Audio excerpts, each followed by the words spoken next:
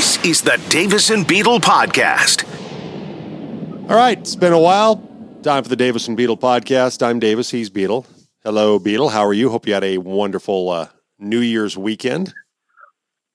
I did, yeah. Happy 2023 to you. It seems pretty crazy that we're in 2023, but yeah, we had a fun time. We got to go partake in the festivities with the Barstool fellas down at the Arizona Bowl. They put on a pretty entertaining party. They did. I will give them credit. It was. I didn't know what to expect with those knuckleheads running the show, but they did a pretty good job with it. And I didn't see the broadcast or anything like that. I heard it was interesting, but but they did put on a good tailgate, a fun time. You know, when it comes to those bowl games, they're the lower tier bowls, if you will, where there's not much on the line. You kind of got to put on a good show and a good party, and they did. It was fun. We had a great time. So did you run into the big man, Dave Portnoy? Was he there? Never. I know he was there. I never ran into Portnoy, but a lot of those, and I don't follow the Barstool guys real close. I know who a few of them are and stuff like that. But there was a bunch of them there. Yeah, they were kind of running around the tailgate, a handful of them, and there was a pep rally party the night before, and there were some people hanging out at that too. But yeah, it was just unique. I thought from the standpoint of usually you have like this title sponsored bowl game, and it's all everything about that title sponsor is plastered over everything, and they typically do a tailgate and a pep rally and stuff like that, and it was pretty laid back for the most part, but they did a nice job with the pregame festivities. It was a little bit different. I can't remember what his real name is, but they call him the Big Cat. He's the one that sang the national anthem, and you're like, oh no, you don't want to make a mockery of it, right? Right. Yeah, I remember Roseanne Barr. Yes, exactly. Yeah, exactly. Yeah. So I was like, oh, this could be interesting. And while it was entertaining and definitely a little more whimsical, it was not a mockery. It was actually really well done. It was kind of goofy, but it was respectful, and it was very well done from the standpoint of they had some paratroopers jumping in and carrying flags and stuff like that. So, well, like I said, while it was a little bit different and not as official as many of these events become when it comes to the branding of them, it was fun. It was entertaining. There was some things to keep an eye on that made it a little more laid back and relaxed. I think it was fun, and people enjoyed it. And there was a heck of a crowd there. Well, I was surprised. It was especially for the Wyoming folks. That was a really good showing for them. I mean, I was impressed with the crowd and the atmosphere. It was fun. Oh, good. I'm glad that was a great experience. And yeah, with Barstool, I admire what they do. Don't they're the way they present things sometimes not my thing. But it works for them, and it works for people that consume their product. And so it's cool that to hear that they went there and did a good job with it. So let's start out with Damar Hamlin, the Buffalo Bills safety, as we record this on a Thursday. He's conscious. He did write, I believe, or communicated through writing, "Did we win?" And it was told by his doctor, "You won," since he has come out of sedation and after the cardiac arrest that he had on Monday night. And so some good signs for that. But we've seen, number one, we saw, I think everybody, whether they were broadcasting or more importantly on the field that night, how everybody handled that, I thought, with a lot of class. That being said, and that being said, the days after that, I'm not so sure that we've seen a necessarily classy, but a lot of people with a lot of opinions, which we're going to throw some of ours out here in just a moment. But I guess my thought is this, that number one, most important thing, I'm glad he's doing well, glad he's recovering. That's the thing that we all agree on and care about, and should be the only thing that matters. Number two, the reaction of people like Joy Behar on The View of nobody should ever play football again. No kid should ever play football ever again. Everybody should golf and play tennis. And this kind of approach to things, I just, to me, it's hot takes, particularly from somebody that's not associated with football or sports. And this is a rare time when we're referencing The View in anything that we do. But you have that, and you have Bart Scott, who in his own, not direct, but pretty close, accusation that T. Higgins contributed to what happened to Damar Hamlin with lowering his shoulder and his head on a play that, let's be honest, we see that play all the time. And it wasn't like T. Higgins lowered his head and ran at Damar Hamlin from 10 yards away and hit him in the chest. It just, to me, it was a freakish play, an outlier that, while it should have been taken seriously, it was handled the way it should have been. They shouldn't have played that night. All those things I agree with. But let's settle down. If this is the thing that's going to make people go, and moms around America, wow, can't have my kid play football. Well, then kids shouldn't play baseball, because you know this. Right. Remember the heart guard and what a big deal the heart guard was? Were there kids that took line drives to the chest, and all of a sudden lots of parents were buying heart guards, and we were among those when Nick was younger that were concerned about that kind of situation of a line drive stopping the heart of a youth baseball player. We've seen this happen before. To me, if you're concerned about your kid playing football, okay, head injuries, things like that, I get that, I understand that. But this isn't the thing that everybody should be going, well, this is why kids shouldn't play football. This is why nobody should play football. This could have happened to anybody. And it has. It's happened in other sports, most notably baseball. Yeah. And I just, I think that the notion of, oh, well, we shouldn't be playing this game, or it's too dangerous, or anything like that. Well, okay, go ahead. That's if that's the way you feel, then you're right. You shouldn't be playing anything. But that's kind of the whole crux of all this. Like, nobody'd do anything if we were calculating all the possibilities as to why you do or don't do something. You'd never get off the couch. You would never do anything. Absolutely. You wouldn't jump in your car. You wouldn't ride a bike. You wouldn't climb a mountain. You wouldn't, go. You wouldn't do anything. So I mean, I think that's the stupid knee-jerk reaction. That's not thought out. That's not processed. That's just somebody saying something because they want to be the outrageous one, or they want to be the anti-voice. And so, when it comes to those opinions, it's like, that I think that, we don't have a show or a platform if you don't have people that say those types of things. So if everybody agrees on everything. Exactly. We need grist for the mill. Yeah. We'll just sit here and mull over, I don't know what, just the stats of the game or something like that. So I get it. Whatever. If that's the way people like Joy Behar feel, if there's others out there that feel that, that's fine. Don't play. It's really not for you. Well, and the other thing, the other thing that cracked me up too was it's the toxic masculinity of heterosexual men making their boys play. It's conservatives making their young sons play. And it's like, whoa, wait a minute. I know plenty of people that are not conservatives. They let their kids play football. They like football. Let's not fall into this trap of let's paint everything with a political brush. I don't think every dad is some testosterone fueled. You gotta live up to my legacy or have the legacy that I never had.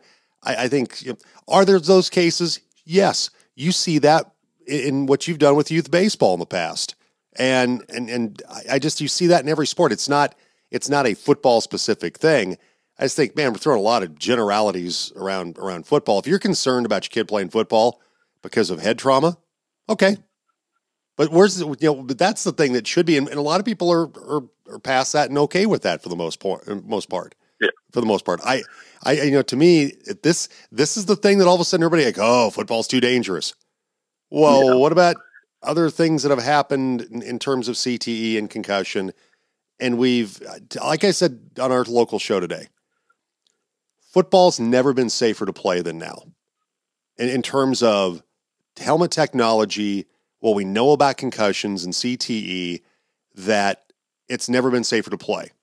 it has not helped the NFL. To me, the Tua Tagovailoa thing, if you want to go, nuts about, football not being safe and things like that, then hang your hat on that. Not this. Not something that we've seen happen in other sports, particularly to kids playing youth baseball, that, I want Damar Hamlin to have a recovery, and if he chooses to play football again, great. But I hope you understand where I'm going here with this. If this is what everybody's outraged, where the outrage comes from this moment, then what about the other stuff in football that apparently people have somehow not, for some reason, the Joy Behars of the world haven't really paid attention to? Yeah. Well, I think, to me, that's the focus is in the wrong place there. What we should all understand that something like this can happen in any sport, let alone football. But any sport, you can have this. I mean, you can bring up a million examples. You can bring up Hank Gathers in basketball. You can bring up all the things Chris that have Pronger. happened on the baseball field.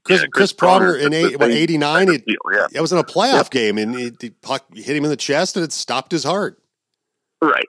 So there's a million examples of the things that can happen and why you could be scared to do something. But to me, the focus should be on look at what was accomplished too. I mean, you had a group of people that acted so quickly, yes, and so decisively and so well that it looks like this guy's going to make a recovery. So, if they hadn't had those things in place for the safety of these guys, for the trainers, the doctors, the physicians that are, consulting and all that stuff, all the things that go into all this stuff every year, if we don't have those things in place, I don't think we're telling the same story right now. And those things evolve and they get better every year, and they have more information that they work with every year. And those people go unnoticed, and they don't really do it for recognition or anything like that. They do it because they enjoy being around the sport and the athletes. They do it because that's their way of servicing or helping in those areas and stuff like that. So that's pretty much, in my opinion, what the story should be about is, wow, the system that we have in place saved this dude. And that's not really being talked about a whole lot. You hear it mentioned here and there, but man, that was incredible to watch. It was terrifying. It was gut-wrenching.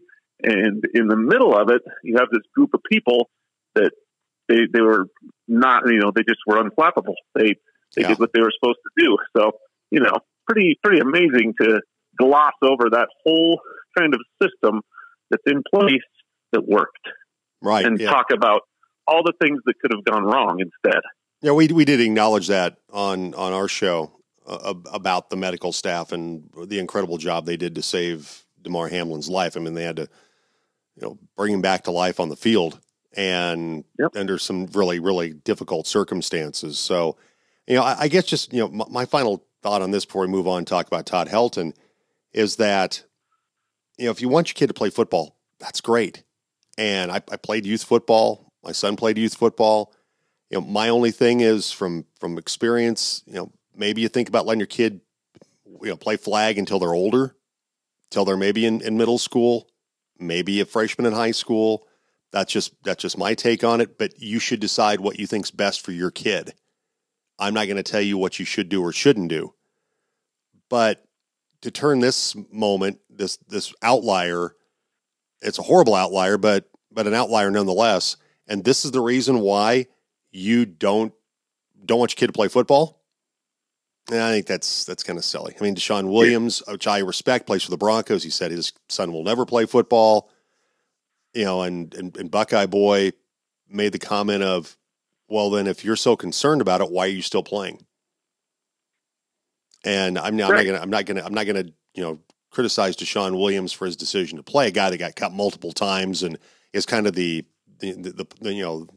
example of stick-to-itiveness and keeping at it after getting, cut time after time and finally found a place for the Broncos. I just think, let's not be overreactionary. Let's, be a little more thoughtful about this than just, football's awful, terrible, horrible. Nobody should ever play it again.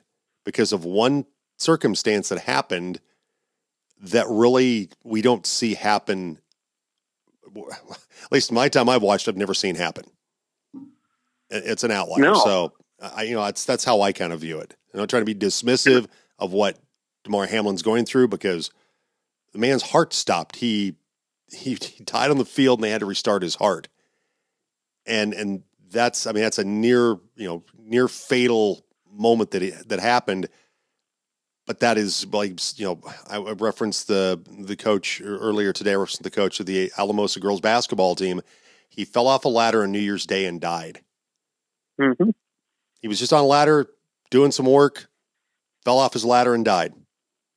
I mean, people have horrible things that happen to them crossing the street, whatever the case may be. I think, and you mentioned that. And so we're going to do away with everything from hockey to riding motorcycles to NASCAR to you name it, because there's some level of risk involved. I think it's it's overreactionary.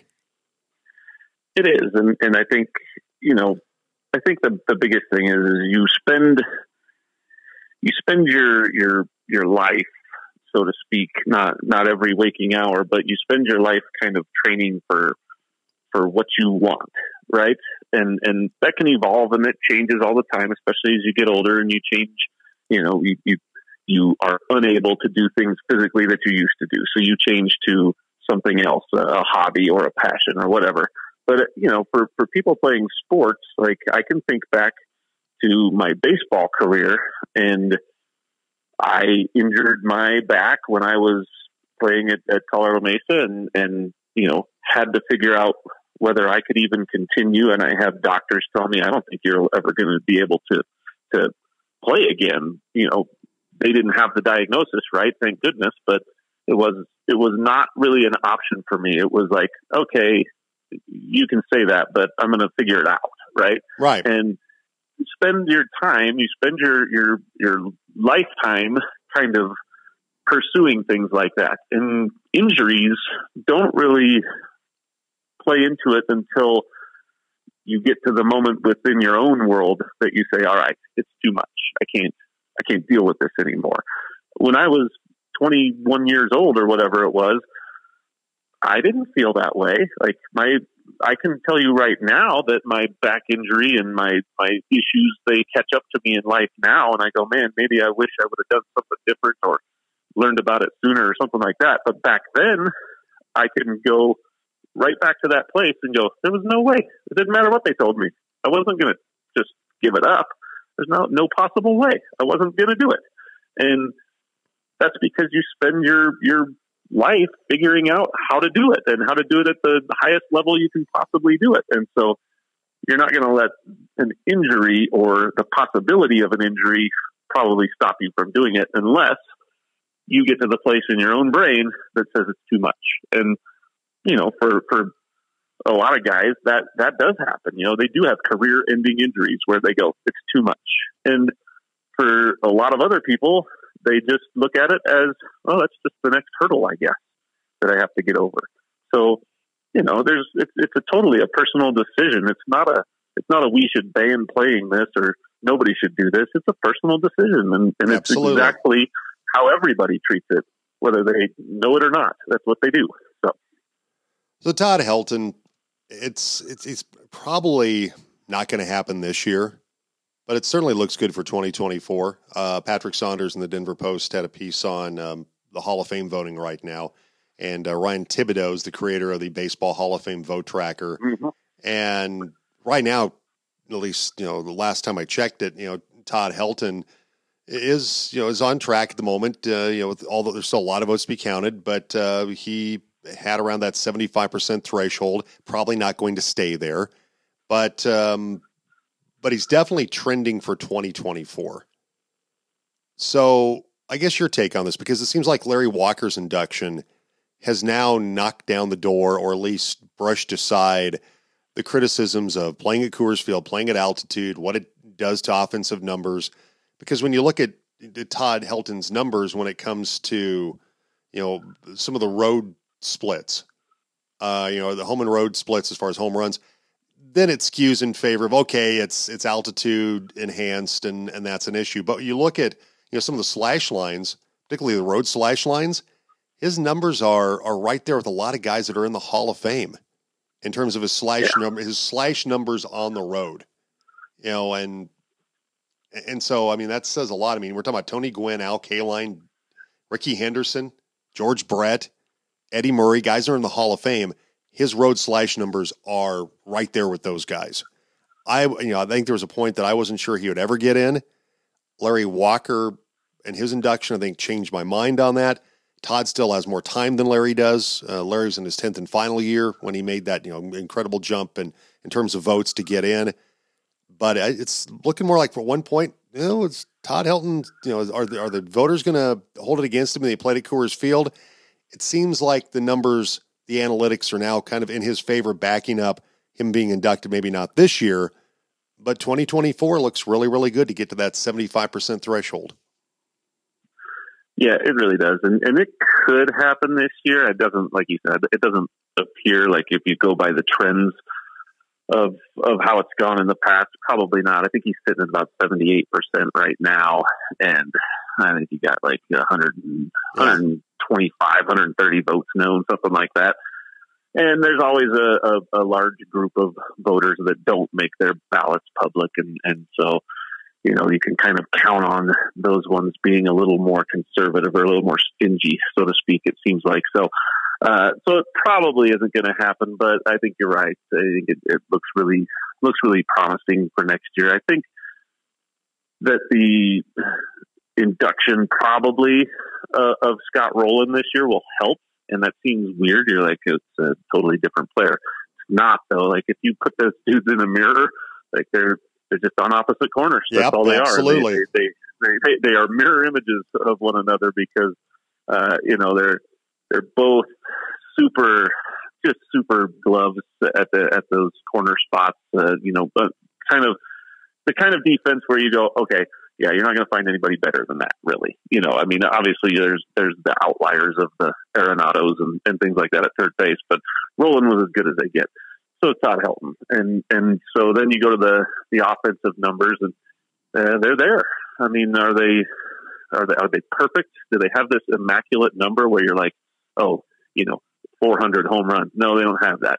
Okay, did they hit above 320 for their career? Like 20? No, they don't have that. But when you start comparing, like you said, and looking at a lot of guys that are in the Hall already, you go, okay, yeah, there's actually some really good numbers. And then when you throw in on top of that just what those guys meant to their franchises and their locker rooms, I don't think there's really question anymore. They're both Hall of Famers. They're outstanding. They were the tops at their position at their peak.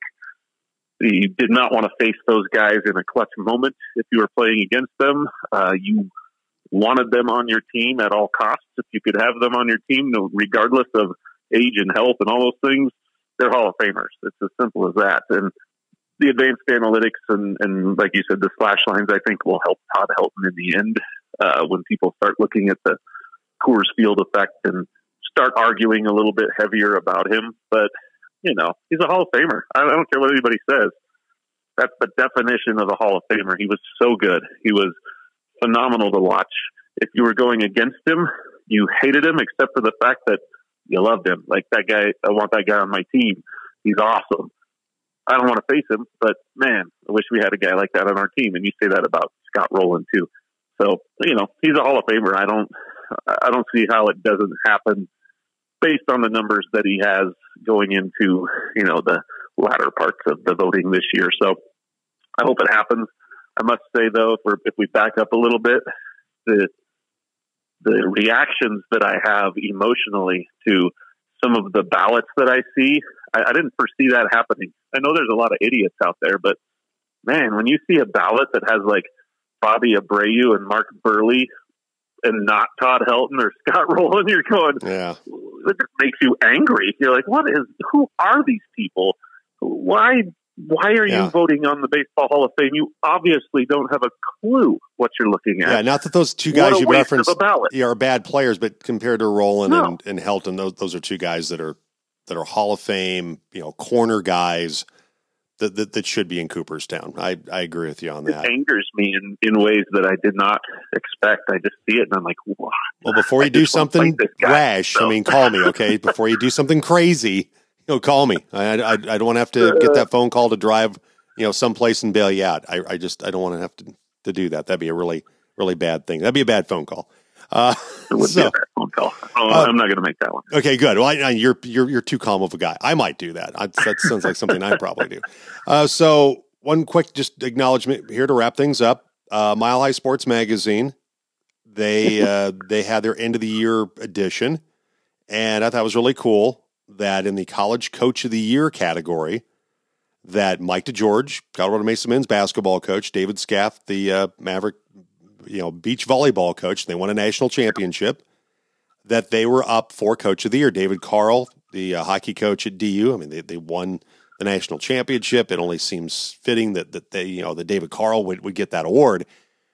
But it was kind of cool because they had Mike DeGeorge and David Scaff as finalists for that award. A little representation from this side of the hill. Neither one of those guys won. Mike DeGeorge, we had him on our local show. He didn't even know he was up for it. And we told him on his birthday, I said, I wish I could tell you that you won. That would have been an awesome birthday present. But I just think it's pretty cool. It shows how successful CMU athletics are and how successful those two guys have been. And David Scaff, congratulations to him, his wife. Well, more for her. She did the really heavy work. They had twins on New Year's Eve, by the way. Oh, wow. Yeah. Congratulations to them. That's awesome. It's always nice to get that recognition, especially, Colorado is such a unique state because of the population density on the Front Range here. Just takes up all the headlines, whether they deserve it or not. It's just the market. That's the way it is. And, you get used to it when you're living on the Western Slope as kind of one of those things that can just kind of be a burr in your saddle, but you get used to it because you know it's going to happen. And they just don't always get the recognition they deserve. So when they do get it, it's a special deal because, sometimes you think that people aren't paying attention, and it doesn't matter. You do, again, people do what they do because they want to, and you follow the teams that you like because you want to, and so you don't worry about, who's noticing, but it is so rare. It really is quite rare to get noticed that way and to get that kind of recognition in a sports magazine that, quite frankly, 99.9% of the time is all about the Front Range. So, good on them for kind of doing their homework and figuring out which programs did the best and which programs deserve some recognition. And yeah, it's a good deal. I think it's pretty cool when that happens because honestly, when you're living over here, very rarely do I hear anything about, the college programs, the high school programs outside of the Front Range. So it's nice when you hear it and you always kind of tip your cap to those that do spend a little time doing their homework. And Mike, by the way, taking the Mavericks to their first ever Division II Sweet 16. So we should mention that. Okay, very final thing here, very quickly. Okay. Who wins Monday? Georgia, TCU. Who do you want to win? Who do you want to win? Who do you think will win? I think most people are rooting for TCU, aren't they? I am. I don't have a problem with Georgia. I don't hate Georgia. I think they're really, really good. And that was an amazing game against Ohio State. That was crazy, especially considering the TCU and Michigan game was on crack. Like, what was? I don't even know what that game was. It was nuts. It was bonkers. And you're like, how are they going to top this? And then they do. It was like, whoa, this is good. This was a good playoff this year. But yeah, I think most people are rooting for TCU just on the kind of little guy ticket, so to speak. Even though TCU is not, they've been good for quite some time. But taking out a defending national champion, and pretty much everybody thought they were the ones that belonged to the least out of all those four teams. So yeah, I'll root for them. I like the quarterback. I like the coach. I like the Horned Frogs from the standpoint of they have a good following, a tight knit group of fans that are pretty rabid, and it's as far as Texas goes, what are they, probably third or fourth on the list? So right. It's kind of fun to have a team like that in the championship game. Yep. I'm rooting for Max Duggan and TCU. I think Georgia wins.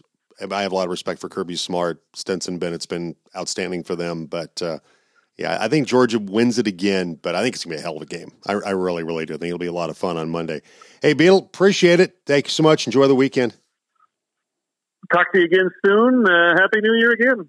Right back at you.